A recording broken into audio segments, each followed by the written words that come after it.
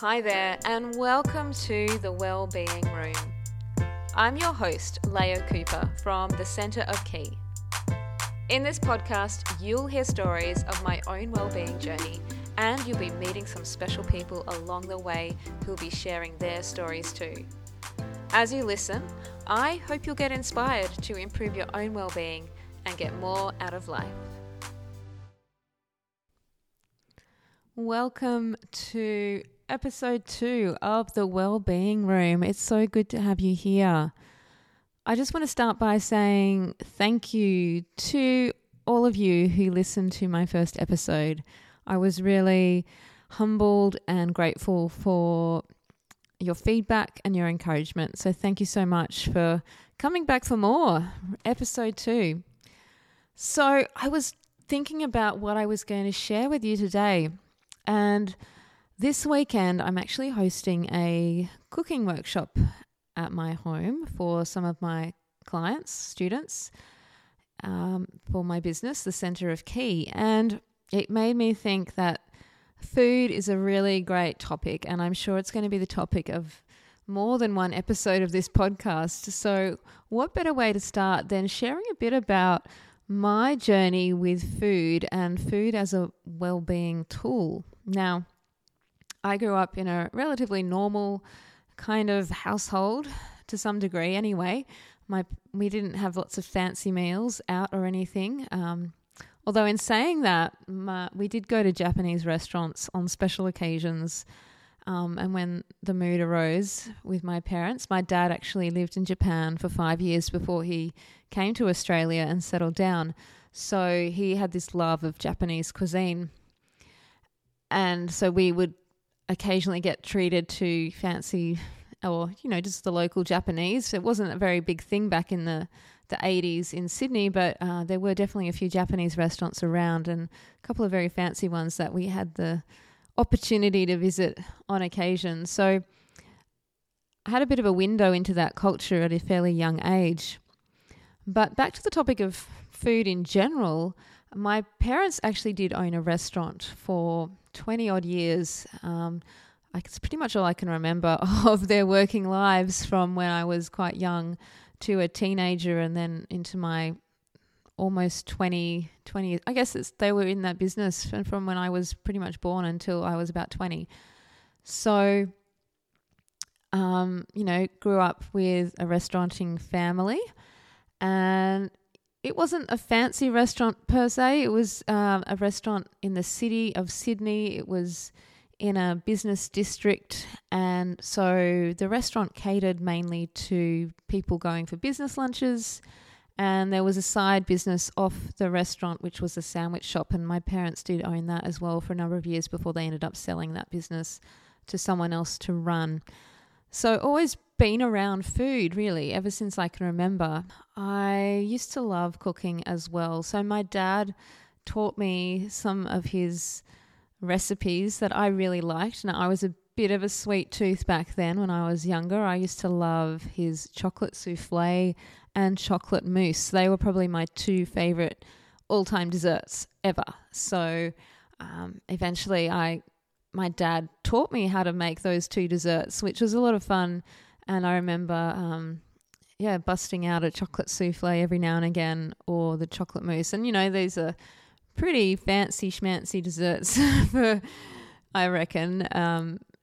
So that was lots of fun learning how to cook from my dad. Those really techniques that have helped me and come in really handy as I have grown older. So thanks, Dad. I know you're no longer with us, but I'm sure you're listening somewhere out there. So thanks for guiding me in the kitchen when I was younger. Now, my mum was a great cook too. Don't get me wrong. She used to do some mean dishes, and there was definitely no shortage of tasty food in our house. Although I do remember meals with boiled potatoes and carrots and peas, and man, I'm not a big fan of potatoes, so I definitely don't miss those meals at all. But that brings me to, I guess, when I was around 20 when I started yoga. And if you were listening last week, you would have heard me talk about yoga and my teachers. And I'm not sure if I did mention this, but they talked a lot about macrobiotics and the macrobiotic way of eating. Now, I'd never heard of that before. I didn't know what it was, didn't know what the yin and yang was or the 5 elements or any of this kind of stuff. So it was all really new to hear about, this macrobiotic diet, like brown rice and miso soup and, lots of veggies and beans and things like that. And that was all a bit new to me at that point. Miso soup, not so new because, like I said, I'd been to Japanese restaurants growing up, so I knew what miso was. But all the other stuff was a bit out there. I don't think I'd ever really had brown rice in my life either. We had rice, but we always only ever had white rice. So learning about this type of food was a bit of an eye-opener. And I remember I don't even think I ate pumpkin till I was about 20 or so. Like, I'd never really liked pumpkin. And then I remember getting this organic pumpkin from this guy who had this organic veg home delivery service.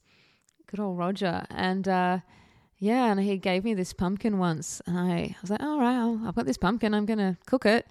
And so I cooked it and I ate it. And I was like, oh my God, this pumpkin is amazing. And I'd never really tasted a good pumpkin. And, I don't think it was a veggie that we had a lot of. I mean, we may have had pumpkin soup.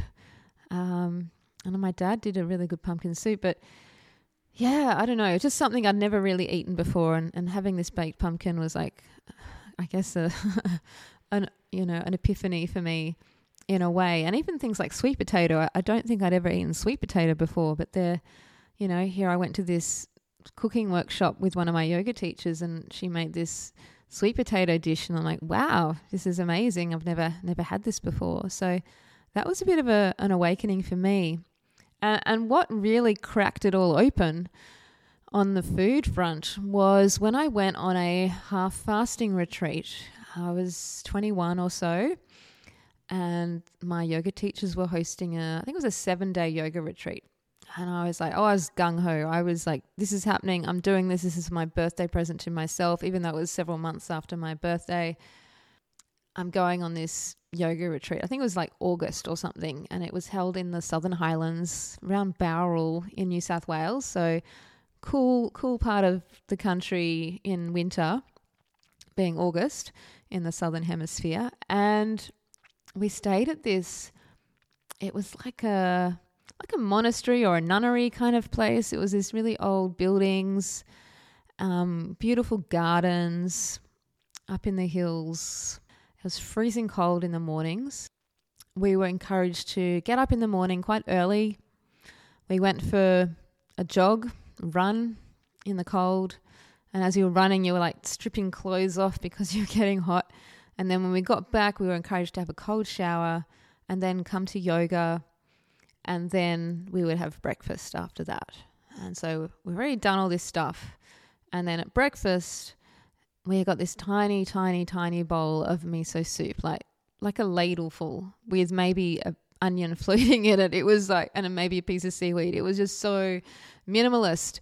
And this tiny bowl of brown rice as well. And we were encouraged to chew every mouthful 100 times, whether that was soup that we were chewing or rice that we were chewing, because that was all we were going to be getting.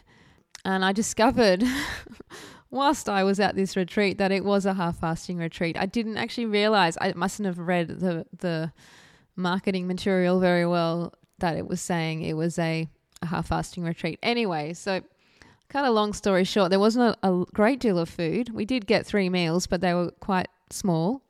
There was lots of chewing, there was lots of activity, and there was a lot of cleansing going on at this retreat, obviously from all the yoga and the movement and the very little food that we were getting. And I imagine that I lost a little bit of weight, mainly, just because we weren't drinking a lot either. And I came back and I think I know my mother thought I'd turn into this anorexic child of hers, and she kind of freaked out, understandably. But I felt amazing. I was like, had this new lease on life. I was so light and clear-headed. It was just this this curtain had been ripped away and I could see things a lot clearer. This led, unfortunately, I'd have to say, to a period of macroneurotic behavior. And if anyone listening has delved into the world of macrobiotics, you may have heard of the term macroneurotic. And it's basically someone who is new to macrobiotics and just wants to be as macrobiotic as they can and eat all the right foods at all the right times, all the right ways. And it gets a little bit overwhelming. After, I would probably say a few years, I managed to even things out and got a deeper understanding and a deeper awareness of how to eat healthily, how to incorporate these ideas and understanding of macrobiotic ways of eating. It's not about being strict at all. It's actually about eating whatever you feel you would like to eat. So that was a pretty big journey for me, and it's something that continues in my life to this day. Like I said, I'm hosting a cooking workshop this weekend, but I'm no amazing cook. I'm just someone who loves cooking, and I love good food, and I love healthy food, and I want to share that with other people. So there's a little bit to digest in this episode today, for want of a better word. I hope you enjoyed listening, and if you have any questions or want to share some of your experiences with me, I'd love for you to get in touch. So please drop me a line either by email, my website, or through Facebook or Instagram. I'd love to hear from you and have a conversation about this amazing topic of food and food for well-being. That's all for today. Thank you for joining me, and I'm looking forward to sharing some more stories with you in the not too distant future. Bye.